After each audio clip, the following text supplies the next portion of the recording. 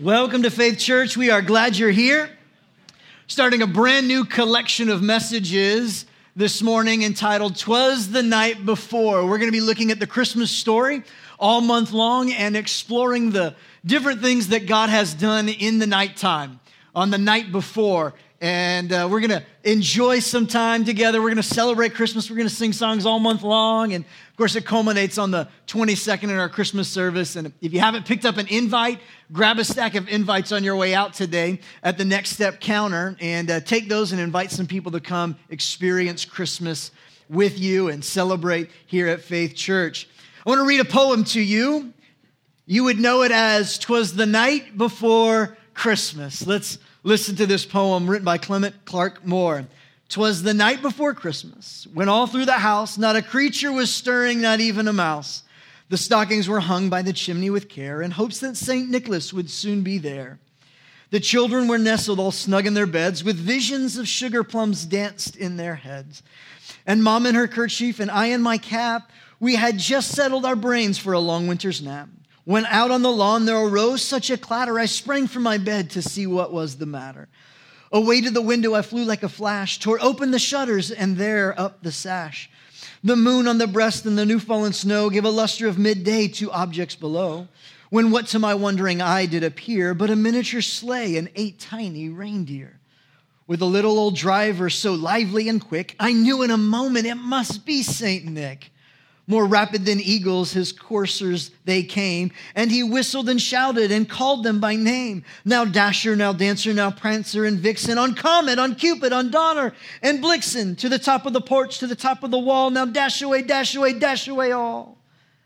As leaves that before the wild hurricane fly, when they meet with an obstacle mount to the sky. So up to the housetop the coursers they flew, with the sleigh full of toys and St. Nicholas too. And then in a twinkling, I heard on the roof the prancing and pawing of each little hoof. As I drew in my head and was turning around, down the chimney St. Nicholas came with a bound. He was dressed in fur from his head to his foot, and his clothes were all tarnished with ashes and soot. A bundle of toys he had flung on his back, and he looked like a peddler just opening his pack. His eyes, how they twinkled, his dimples, how merry. His cheeks were like roses, his nose like a cherry. His droll little mouth was drawn up like a bow, and the beard on his chin was as white as the snow. The stump of a pipe he held tight in his teeth, and the smoke it encircled his head like a wreath. He had a broad face and a little round belly that shook when he laughed like a bowl full of jelly. He was chubby and plump, a right old jolly old elf, and I laughed when I saw him in spite of myself. A wink of his eye and a twist of his head soon gave me to know I had nothing to dread. He spoke not a word, but went straight to his work and filled all the stockings, then turned with a jerk. And laying his finger aside of his nose and giving a nod at the chimney he rose. He sprang to his sleigh, to his team gave a whistle, and away they all flew like the dawn of a thistle. But I heard him explain as he drove out of sight, "Happy Christmas to all, and to all a good night." For many people, this poem is read on Christmas Eve, and you read it, and it maybe bring back some nostalgia, some memories for you as a child, or things that now you share with your own family. This poem by Clement Clarke Moore was written in 1823. It is said that he wrote it during a snowy sleigh ride into the city to go shopping for Christmas. I'm sure as he wrote it, he in his own mind was imagining that wonderful evening, how he longed for it to come, when everyone would indeed be nestled. All the presents would be bought. He could nestle up for that long winter's nap. I'm sure he saw it and hoped for it and longed for it. I love this time of year, Christmas time. There is such a longing and an anticipation and a hope for that one day, that day when you awake, that day when maybe there would be presents full. But for us as believers, it's also this Advent season of waiting the coming and longing for the day that we would celebrate the arrival of our Savior. What I love about poems is that they help us put color to our life. They help articulate our lives and give us a fresh perspective on the things that we have seen or longed for. Poems have a way of putting language to expressive emotions that we feel. They help us wrestle with the tensions of life. Tensions like longing for something that is to come but has not yet appeared. Poems like this that help us with this tension of one day St. Nick is coming, but he's not yet here. It's this wrestling, and all sorts of poetry and prose are written in a cadence and with a rhythm to help us kind of log in, connect in, and help even articulate some of our own angst and tension. We have these tensions in our lives, don't we? Where we anticipate something that will come, but it hasn't yet happened. Something that will one day be, but it's not yet there now. For the high schooler, it's the tension of, we know it's only 2 more weeks and a half or so before Christmas break is here. And every teacher along with them wondering and waiting, will this clock hurry along, please? It's coming, we know it, but it's not yet here. It's that tension of to come, but not yet here. It's the longing that a spouse has when their spouse is deployed overseas. It's the soldier that will come home for Christmas but isn't home yet. And the longing and the anticipation and the tension that builds of what we want to see, what we hope for, what we long for, but what we have yet to experience. Now there is this tension that builds in us. And I think that's really what Christmas is. It's this tension of waiting for the Savior to arrive, waiting to celebrate his arrival, but this not yet here. It's not yet that day. It's not yet that time. Poems help us to embrace this tension of longing for something that hasn't yet shown up. It hasn't yet been our reality. And I think one of the biggest tensions that we experience, especially at Christmas time, is this tension of we have so much to do, but not enough time to do it. Like, how many times have you said to yourself, oh, I wish I could just have 1 more hour in my day. Like if I could just get 1 more hour in my day, if I could just squeeze a little bit more, if I could do a little bit more, if I could hustle a little bit harder, if I could eliminate this, I just need more time. But the reality is that we all live with the same tension. You get 24 hours every day. You get the same amount that the person sitting next to you gets. No more and no less. The tension exists. And at Christmas time, I feel like it's heightened because there are gifts, there are parties, there are things, there are phone calls, there are Christmas cards. And then you've got to track down the addresses of all of the people that you love so much but don't really keep in touch with except once a year when you send them a Christmas card to prove to them how amazing your life is, hoping that their life has been terrible. And you're like, Like, I know that tension exists in all of us. Some of you are like, not me, Pastor. I love all the people on my Christmas list. And they love me. Yes, we can't wait to hear every detail that you share with us, that you've already shared with us on Facebook. Thank you so much for sharing. It is caring. But the tension of the season is wanting more time, but not having enough time. I think it's this same kind of idea of tension of wanting something, but not able to grab a hold of it that the people of God were experiencing. Hundreds of years before Jesus would ever show up, God's people were waiting and longing and desiring a Messiah to save them. Someone to show up and rescue them from slavery and bondage and oppression and for the promises that they felt like God had given them to finally be here. And in the middle of this tension, God begins to give some specific promises and what the Bible refers to as prophecy, that God begins to prophesy to his people some important things that would allow them to look forward with anticipation while living in a tense moment now. And it's these moments, these prophecies of the Old Testament that reveal and gave hope to the first coming, the first advent of Jesus.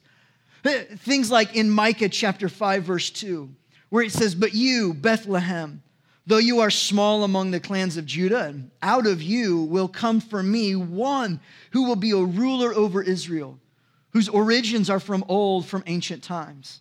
Another one in Isaiah 7, verse 14, where it says, "Therefore the Lord himself will give you a sign. The virgin will conceive and give birth to a son, and you will call him Emmanuel. Isaiah 9, 6 and 7 says, for unto us a child is born, to us a son is given, and the government will be on his shoulders, and he will be called Wonderful Counselor, Mighty God, Everlasting Father, Prince of Peace. And the greatness of his government and peace, there will be no end. He will reign on David's throne and over the kingdom, establishing and upholding it with justice and righteousness from that time on and forever. These were the prophecies, these were the promises that God inserts and gives to his people right in the middle of their tension that they're trying to live in. This longing of, I want my Savior to come. I need my deliverer to come, but the deliverer hasn't yet come. And he wouldn't come for several hundred years. See, these prophecies that God gave indication to his people that God was in the future already. That while they were experiencing this tension, while they weren't sure how to manage it, they weren't sure how to handle it, they were living with this angst and this wondering and this anticipation, God shows up and gives these prophecies and lets them know, hey, I'm going to give you a son. I'm going to send my son. He's going to be born in Bethlehem. There's going to be a virgin. She's going to conceive. How is that going to happen? Only God knows. Only God could do it. Like it's going to happen. They're going to call him this, and it's going to be this. And God started to give them history in advance with these prophecies. This history in advance where God was saying, here's what's going to happen. This is the history that you can look forward to, and I'm going to give it to you in advance. See, most of us, history is something that we have hindsight in, where we can look back and we can say, oh yeah, that's what happened. That's our history. But God is the God who's in the future. He can give you history in advance. He can give you a promise that's going to come true in the future because he's not just in your now. He's not just fixing your yesterday. He's actually making pathways in your tomorrow. Listen, this is good news. We serve a God who's already in your tomorrow. He's already taking care of you. He's already maneuvering and shifting and making things, arranging things for you. He is not just the God of your yesterday and your problems in your past. He's present with your struggle and your tension today, and he's making a way in your future. That's good news. We serve a God who's not bound by this space. He gives this history in advance, and he's telling his people, listen, I know, it's tough. I know you're longing for something. I know you're hoping for something. I know you're waiting for something. And he dropped little clues along the way. It's going to be in this city. It's going to be this kind of a person. He's going to live here, here, and here. It's going to happen like this. And he was dropping all of these clues, painting a picture like poetry would. Painting this picture for God's people to have a little bit of hope in the middle of a time where they maybe didn't have any hope. See, because God is in our tomorrow, it allowed his people, and it allows you to rest in your today. You can rest today because God is already in your tomorrow. You can rest today. You can stop and take a break and not strive so hard and work so hard and worry so much and struggle so much and worry about your time because God is already in your tomorrow, which allows you to rest today. Listen, you can trust God with your tomorrow. And you prove that you're trusting your God with your tomorrow when you make a choice to rest today. When you stop today. When you take a break today. When you, big biblical word, are you ready for it? Sabbath. When you choose to honor and install a Sabbath in your life, you're proving to God that you trust him with your tomorrow. When you're willing to stop working today, you're telling God, you'll take care of me tomorrow. There is this tension, this rhythm that God has. God works in these rhythms. Did you know that? That there is a rhythm to God's work. In fact, in all of creation, there was a rhythm. God's rhythm was, we're going to work 6 days, and on the seventh day, we're going to stop. It's a rhythm. There was a rhythm. When he created heavens and the earth, there was a rhythm to the day, the cycles of the moon. There's a rhythm to all of creation. Like a good poetry writer would write, there's a rhythm and a cadence to the delivery method of God in all of his creation. There is night, then there is morning, and that is that next day. All of creation follows this rhythm. All of life follows this rhythm. Your life today is meant to follow this same rhythm of rest and work and rest and work and rest and work. But we live in a day and an age where we just work and we work and we work and we work. We have nervous breakdowns, and then we work and then we work and then we work.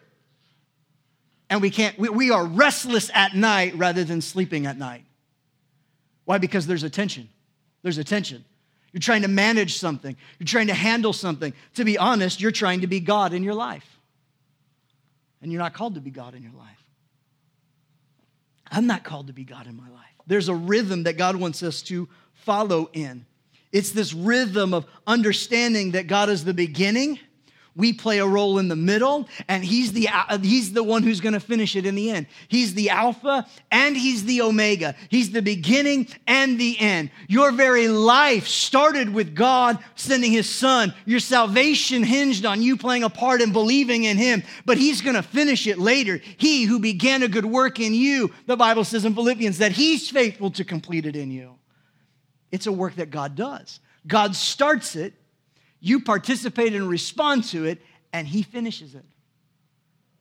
Some of us need to get back to this rhythm that God has for us. Let's look at this rhythm in Genesis chapter 1.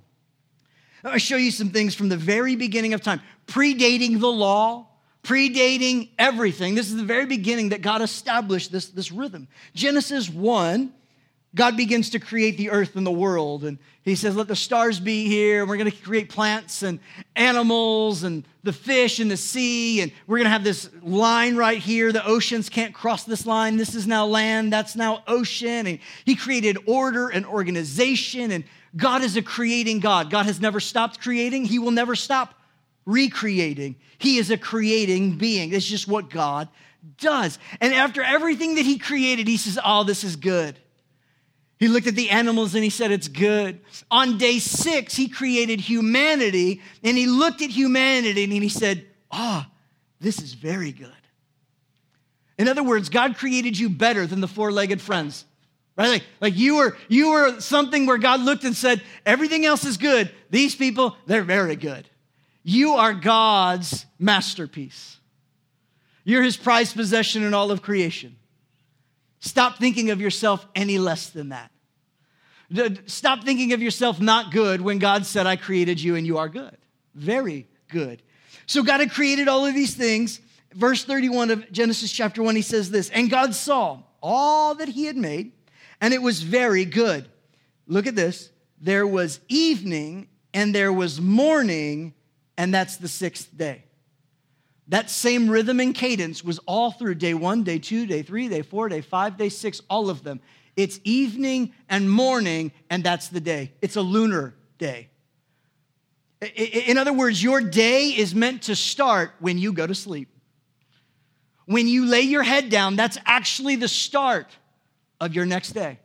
That means you're supposed to start your day when you awake, fully rested for what's ahead. That tells me that God wants you to work from a place of rest, not rest from being overworked.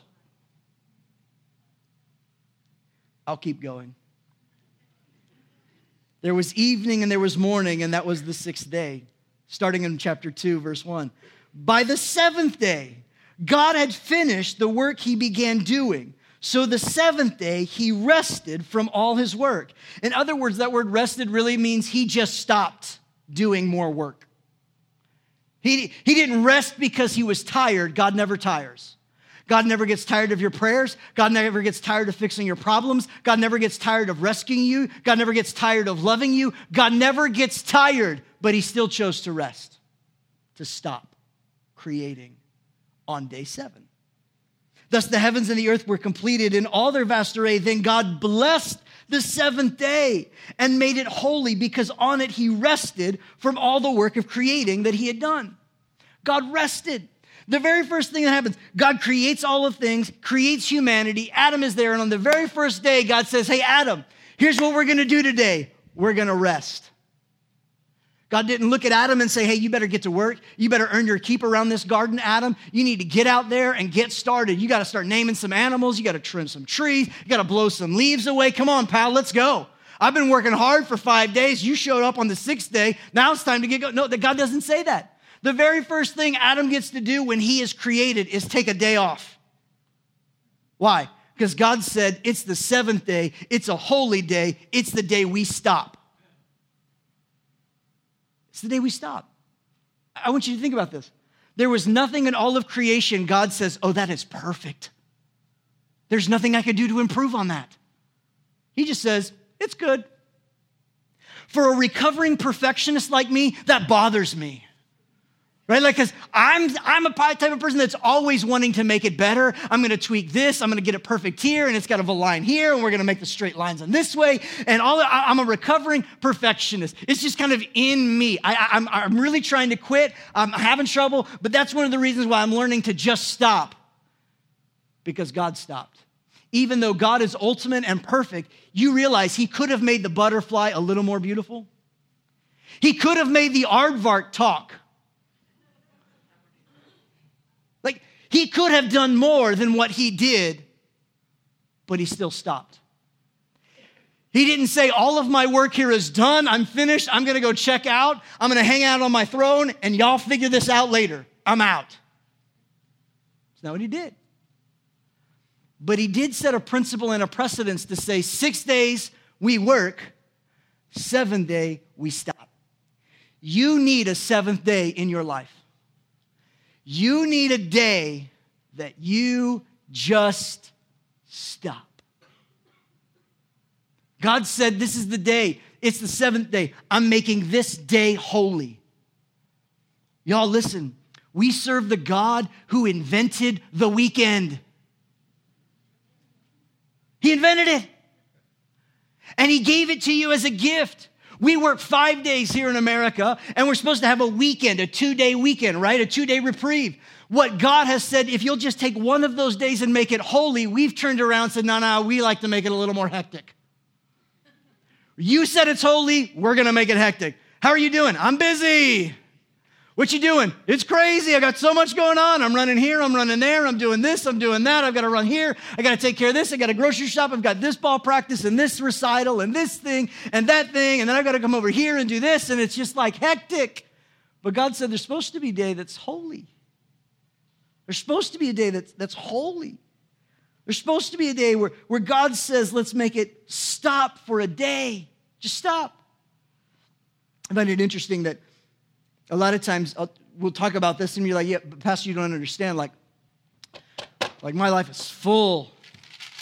Like I got a full, I ain't got hardly no margin. I don't have time I've got to run here and I've got to go there. I've got to do this thing. Oh, says who? Says who? Who said you've got to put your kids in every activity? Who said that? Well, if I don't do it, I'm afraid that they're not going to develop and this. And so you're telling me you're parenting based on fear? Afraid that God can't give them opportunities if they don't just keep going all the time?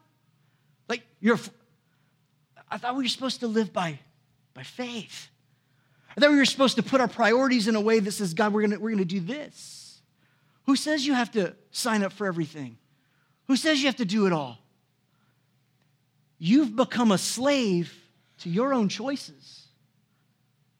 The good news is you can make different choices. You can start taking a step back and creating margin and creating a day that says, no, this is the day. We're going to stop on this day. We're going to have a day where we stop, where we don't have these extra commitments, where we don't do these other things. We're going to have a day that we stop. We're going to work hard the other 6 days. We ain't lazy bums. Like, we're going to do some work. Back to the grind. But one day a week, we're going to make a decision. We're going to stop. Because God says if we stop, he'll bless it. I wonder if some of us are missing the very blessing of God in our lives because we're running and we're never stopping. And God says when you Shabbat, when you Sabbath, I make that blessed and I make that holy. He blesses it. What does the Sabbath look like? Let me give you 3 things that I think need to happen on a day where you choose, all right, this is our Sabbath. This is the day that we're going to honor God. This is our 7th day. It doesn't matter what day it is. For you, it could be Sunday. Maybe it's Saturday. Let's not get legalistic and all uptight about what day. No. It's Sunday. It has to be Sunday. Says who? Right? Like, says who? It's really okay. My wife and I, our day is Friday. We stop. It's the day we stop. We have windows of time where we just stop. It's just our day. What do we do on that day? 3 things that I think you need to do on the day when you stop, on your Sabbath. Number 1 is this. I think Sabbath rest is about recovery. Recovery. Your body needs to recover. In every physical training program and thing that you would do, they always say you need a day for recovery. It's a day to rest. Did you know that the average adult needs 7 to 9 hours of sleep? Not in a week. Every night. 7 to 9 hours every night. Like, you need more sleep. Imagine the decisions that you could have made better if you weren't sleep deprived. But it all requires you to be willing to set aside some time and say, no. At this time to this time, I'm going to stop every day, like mini Sabbaths. Every day at 9:45, my phone no longer alerts me of anything. Doesn't alert me again until after 7 o'clock the next morning. I got some people who like to text me around here at 6 a.m. I love them. I don't read those texts until after 7, most days. We just don't. Why? Because I want to sleep, y'all. I need some sleep. You need some sleep. Did you know that your body was designed to recover itself, to regenerate its own cells, to renew your energy? There's these REM cycles from 11 p.m. to 3 a.m. is the best sleep, the deepest sleep your body was designed to get. Which means that if you're staying up until 1 a.m., trying to sleep until 11 a.m., you have botched your body's natural cycle of renewal. Doesn't work. So you know what you need to do? You're extra tired? Go to bed earlier. Sleep in on the front side, and you won't be groggy on the back side. But if you push it past that 11, you push past that deep sleep, and you're going to bed later, waking up later, it's no wonder you wake up with this headache, this grogginess, and a funk that everybody around you knows. Right? Why? Because you went contrary to the rhythm that got installed in the humanity. You need sleep. The Sabbath is a day for rest, for recovery. Sabbath rest involves recovery of your physical body. Sabbath rest also is refreshment. It's not just recovery for your physical body, but it is refreshment for your soul. On your Sabbath, you need to do things that you find delight in, not that you are slave to a duty to do.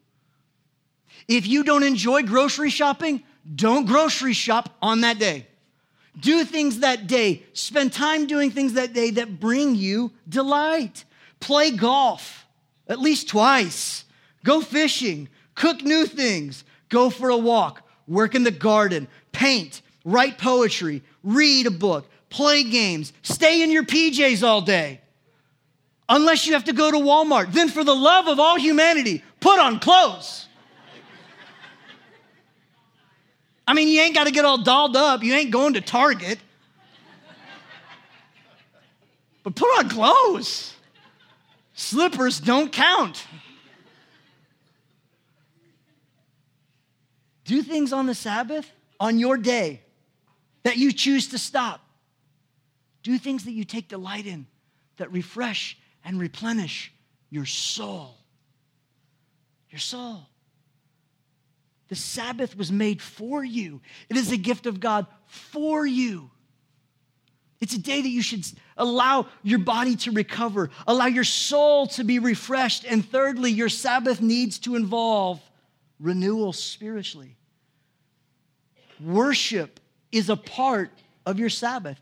That's why for a lot of people, Sunday is the day that they Sabbath.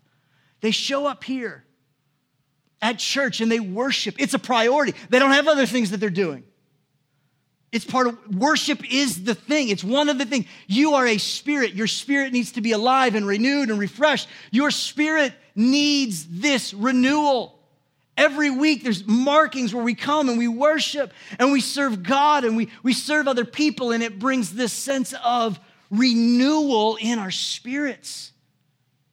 We're made alive when we're doing it God's way. We're made alive when we're serving the people of God. We're made alive when we're worshiping with the people of God. We're made alive in those moments. That's why on Friday, there's rarely a Friday that goes by that I don't sit down and watch another sermon. I got to go to church. I need that renewal in my spirit too. Sunday is not my day of Sabbath. This is work. I'm working at, Rabbit Trail. Like, this is one of the most important appointments that I have all week long. It happens every week.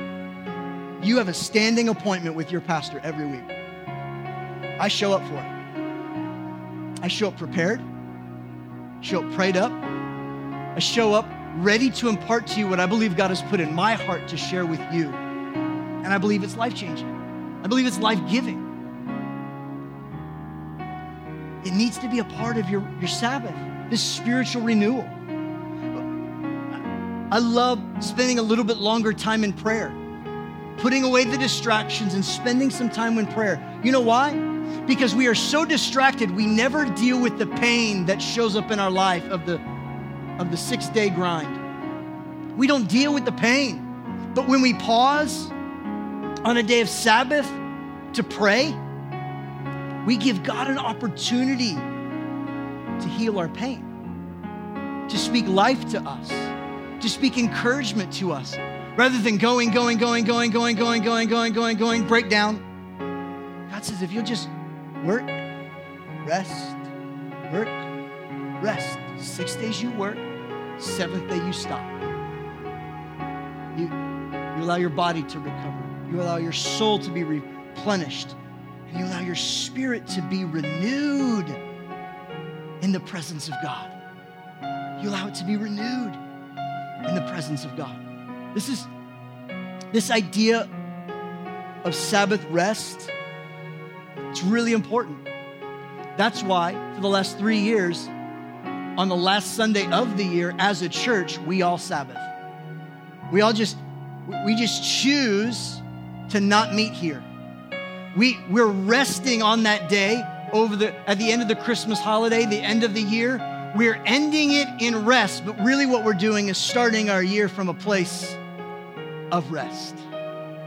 And we'll stream a sermon on YouTube, on our YouTube channel, and on our Facebook, so you can gather and be encouraged and hear a word, and it's going to be great on that day. You'll be able to tune right in and listen, but we're not going to gather here in this space. Why? Because we're just going to practice Sabbath together. We do it every year. And we do it primarily as a way just to be an extra blessing to everybody who serves so faithfully week in and week out on the serve team. Just enjoy Christmas. Take some time to extend it out. Recover. Renew. Refresh yourself. Listen,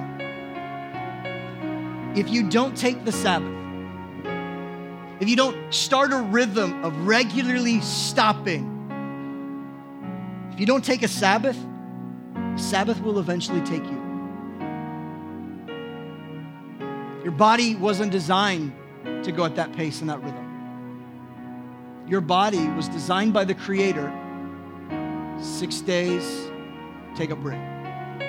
6 days, take a break. 24-hour cycles.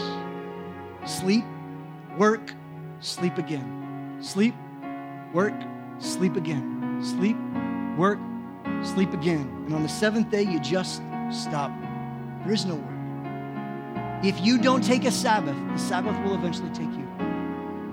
This week, I want to challenge you to do a couple practical things. How do I start this process, Pastor, of getting a Sabbath? Well, I think number one, You just need to practice it. Practice it this week. Like, practice saying no to certain things. You don't have to go to every birthday party or Christmas party you're invited to. It's okay to say no. Especially if it interferes with your day that you said, this is the day that I'm choosing to stop and be with the Lord and delight. Sure? It's okay to say no. It's all right. Practice saying no this week. Maybe slow down this week. Drive the speed limit. Use cruise control. I mean, I love that we're funding the city and all, but just, slow down this week. Use cruise control. Drive the speed limit.